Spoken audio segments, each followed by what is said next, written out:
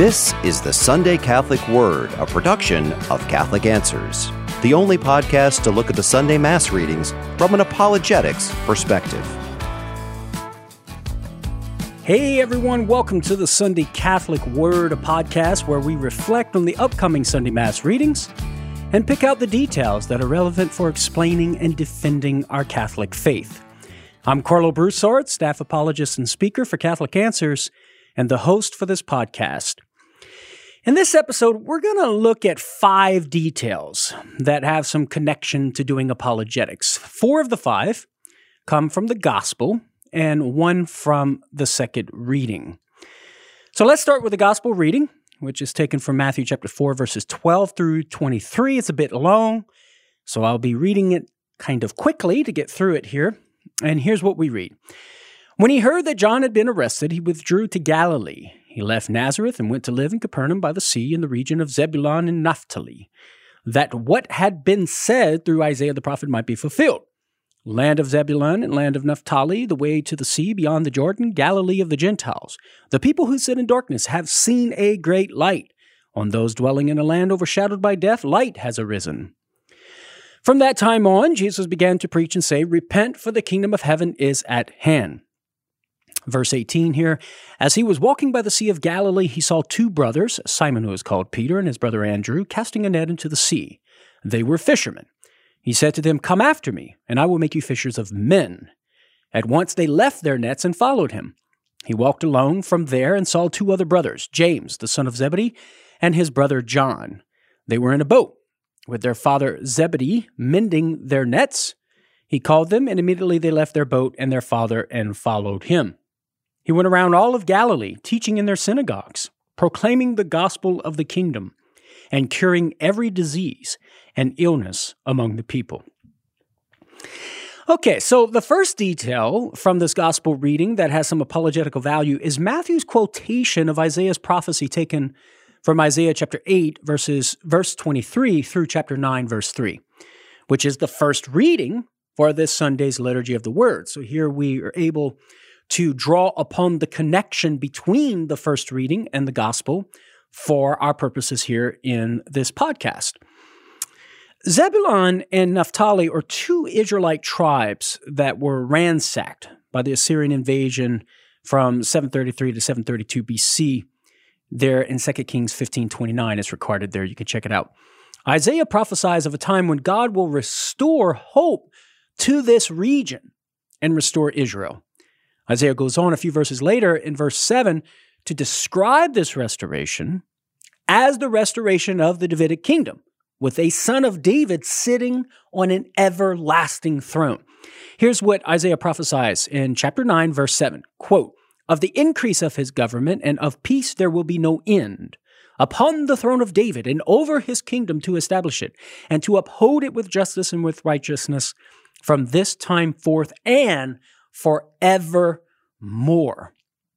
Matthew links Jesus' residence in Capernaum and ministry in Galilee as part of the fulfillment of Isaiah's prophecy for 2 reasons. First, Capernaum is a town that's north of the Sea of Galilee where the land of Zebulun and Naphtali intersect. So it's the right location for the prophecy. Second, Matthew reports that Jesus went about Galilee doing what? Preaching about the kingdom.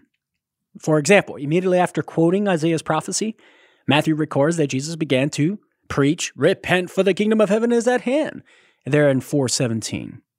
He re-emphasizes the kingdom motif in verse 23 of the same chapter, writing, "And Jesus went around all Galilee proclaiming the gospel of the kingdom." So you have the geographical location in place, and you have the kingdom motif in place.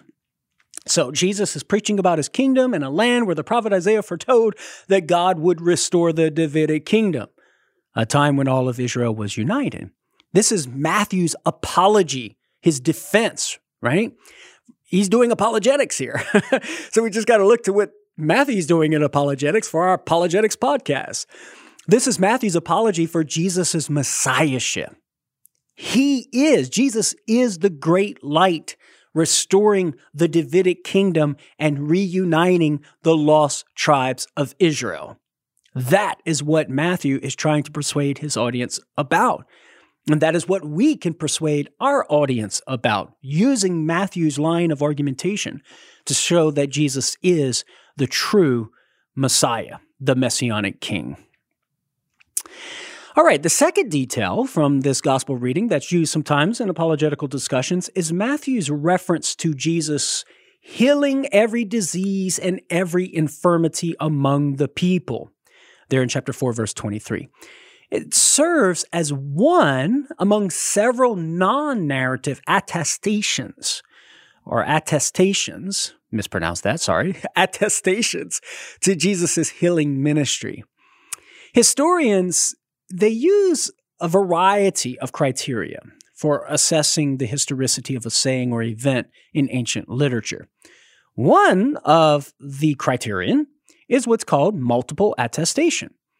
This refers to the principle that the more often an event or saying appears in independent sources, the more probable its historicity. Now, when it comes to the historical evidence for Jesus' healing ministry, this criterion is met. It's satisfied. Not only is Jesus' miracles multiply attested by specific narratives, but there are also many non-narrative references or passing references to Jesus' healings. This line from Matthew counts as one of those non-narrative references. Whether it could be counted as independent of Luke or not is something that's subject to debate. For those scholars who believe that Matthew and Luke shared a common source that Mark did not use, called Q, which refers to Quelle, the German word for source, then they're not going to see this as independent of Luke's account of these deeds in Galilee. And you can cross-reference Luke 4, 40 through 44.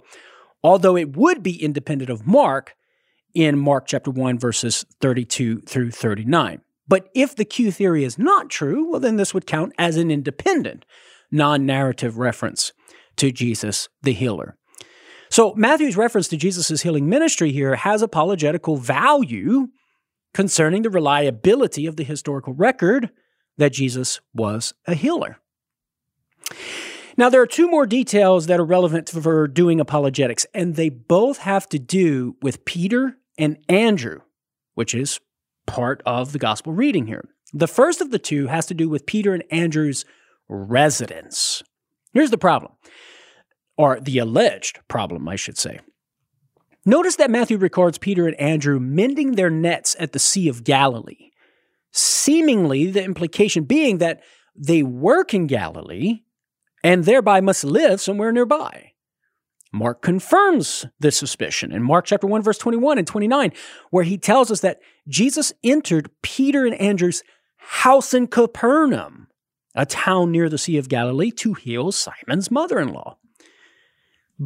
But this would seem to contradict John chapter 1, verse 44.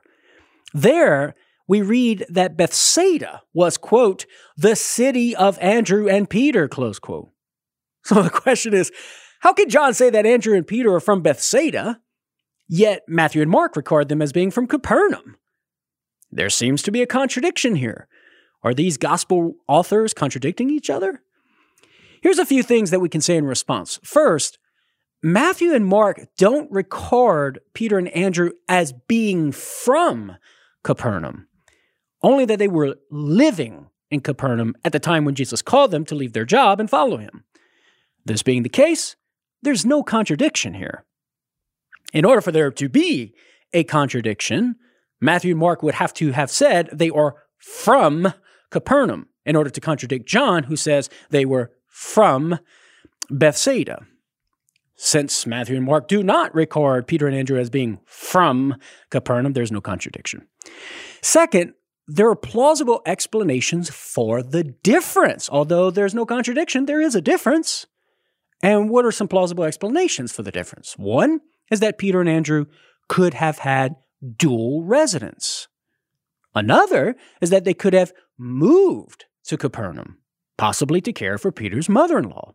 And this option would make sense, given that the Gospels record Peter's house in Capernaum as being where Peter's mother-in-law was healed by Jesus. Peter was living with his mom-in-law in Capernaum, right? and this strongly suggests that he moved there to care for her. He was being a good son-in-law. He was caring for his mother-in-law, right? Something that we can all learn from. Okay, I got a great mother-in-law, by the way. So just because Peter and Andrew were from Bethsaida, it doesn't mean that Matthew and Mark's record of them both living in Capernaum with Peter's mother-in-law is a contradiction. The other detail that has to do with Peter and Andrew, and the fourth detail in this episode, is Jesus' meeting with them. So the first one had to do with their residence. This one has to do with Jesus meeting them. Here's the problem, or the apparent problem. Notice that Jesus meets them while they're mending their nets and then calls them to follow him. Yet John's record of Jesus meeting Andrew and Peter in John 1:40 through 42 includes details that seems to contradict Matthew's account.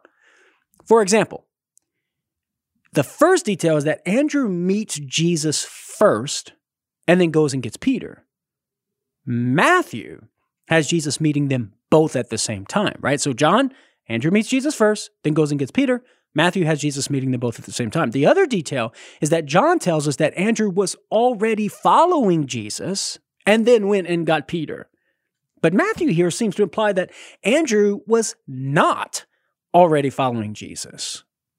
So, how do we make sense of all this? Well, there are two things we can say in response. First, the objection assumes that Matthew is recording the first time that Jesus met Peter and Andrew. But that's not necessarily the case.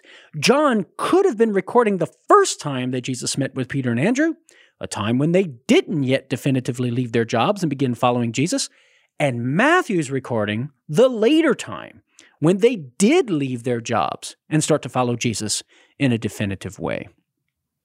Now, someone might counter and say, well, the way that Matthew's describing the meeting here indicates that this is the first time. Notice that Matthew introduces Andrew and Peter as brothers, the implication being that his readers didn't already know that fact. Also, Matthew introduces them as fishermen. In response, Matthew has these introductory details because he left out of his narrative the first meeting that Jesus had with them, a meeting that John does record. Hence, the need for Matthew to introduce these guys to his readers.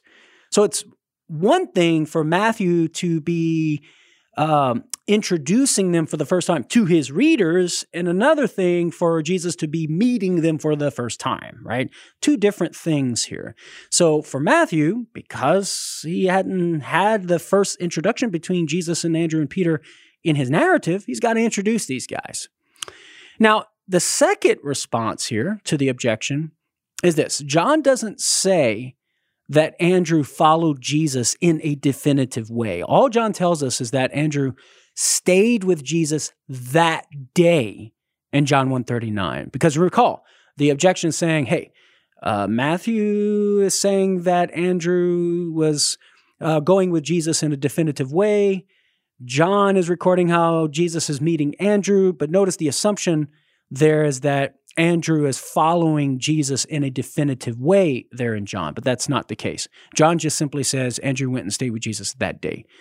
Moreover, when John reports that Andrew got Peter and brought him to Jesus, John never mentions that Peter started following Jesus. He only records Jesus telling Simon, "You are Simon the son of John, you shall be called Cephas," which means Peter, there in John 1:42. So yet again, the objection makes an assumption that is not correct. So we have plausible reasons as to why John's record and Matthew's record of Jesus meeting Peter and Andrew are two different events. John's record being their first meeting, when they don't yet follow Jesus in a definitive way, and Matthew's record being their second meeting, when Andrew and Peter do begin to follow Jesus in a definitive way. So there's no contradiction here. Okay, now we come to the second reading and our fifth apologetical detail that we're going to look at in this episode. The second reading comes from 1 Corinthians chapter 1, verses 10 through 13. And here's what Paul writes. "I urge you, brothers, in the name of our Lord Jesus Christ, that all of you agree in what you say, and that there be no divisions among you, but that you be united in the same mind and in the same purpose. For it has been reported to me about you, my brothers, by Chloe's people, that there are rivalries among you. I mean that each of you is saying, I belong to Paul, or I belong to Apollos, or I belong to Cephas, or I belong to Christ. Is Christ divided? Was Paul crucified for you? Or were you baptized in the name of Paul? This passage has relevance for doing apologetics because it serves as an interpretive context for meeting a challenge that arises from 4 verses later in 1 Corinthians 1:17. There, Paul writes this, "For Christ didn't send me to baptize, but to preach the gospel, and not with eloquent wisdom, lest the cross of Christ be emptied of its power." Some Christians argue that Paul here is dissociating baptism from the gospel. And this being the case, so it's argued, baptism can't be necessary for salvation, which is contrary to what the Catholic Church teaches in paragraph 1257 of the Catechism of the Catholic Church. I deal with this challenge in my book, Meeting the Protestant Challenge, How to Answer 50 Biblical Objections to Catholic Beliefs. But I'll share a bit here with you of what I talk about in the book. So I would recommend you get the book and read this chapter to get more details. The key response is that the challenge confuses the duty to administer the rite of baptism with baptism being essential to the gospel. Paul doesn't say that baptism is not essential to the gospel. What does and doesn't constitute the gospel is not Paul's concern here. Rather, he's concerned with the administration of baptism. And here's where what Paul says in the second reading for this upcoming Sunday Liturgy of the Word comes into play. Paul's addressing a problem that arose in the Corinthian church where some were identifying themselves with particular ministers and thus causing division within the community. Paul writes in 1 Corinthians chapter 1, verse 11, "For it has been reported to me by Chloe's people that there is quarreling among you, my brethren. What I mean is that each one of you says, I belong to Paul, or I belong to Apollos, or I belong to Cephas, or I belong to Christ," right? In subsequent verses 13 through 14, Paul gives a hint as to why the Corinthians were identifying themselves with different ministers. "Were you baptized in the name of Paul?" he says. "I'm thankful that I baptized none of you except Crispus and Gaius, lest anyone should say that you were baptized in my name."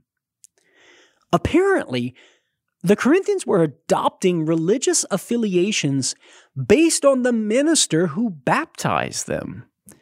Consequently, Paul expresses gratitude that he hadn't baptized more people than he did among the Corinthians, lest they affiliate themselves with him, as opposed to with Jesus, right? He writes there in verses 14 through 15, "I'm thankful that I baptized none of you except Crispus and Gaius." Verse 15, "Lest anyone should say that you were baptized in my name." It's within this context that Paul says in the next verse 17, or at least 2 verses later in verse 17, "For Christ did not send me to baptize, but to preach the gospel." His intent is not to separate the sacrament of baptism from the gospel, but rather to clarify his own part in the administration of the actual rite of baptism among Christians. So Paul's teaching in the second reading has relevance for conversations about baptism. It provides an interpretive context for us meeting the challenge that arises against the church's teaching on the necessity of baptism from 1 Corinthians chapter 1, verse 17. Well, my friends, that does it for this episode of the Sunday Catholic Word. Recall, we talked about 5 things today. We first had an opportunity to talk about Jesus' messiahship. We talked about the historicity of Jesus' healing ministry. We talked about an alleged contradiction concerning Andrew and Peter's residence, an alleged contradiction as to the nature of Jesus' meeting with Andrew and Peter, and the necessity of baptism for salvation. Thank you for subscribing, my friends, to the podcast, and please be sure to tell your family members and friends about it and invite them to subscribe as well. Again, I'm Karlo Broussard, staff apologist and speaker for Catholic Answers, the host of this podcast. I hope and pray that you have a great third Sunday of Ordinary Time. God bless you all. Thank you for listening to the Sunday Catholic Word. Find more great shows by visiting CatholicAnswersPodcasts.com or just search for Catholic Answers wherever you listen to podcasts.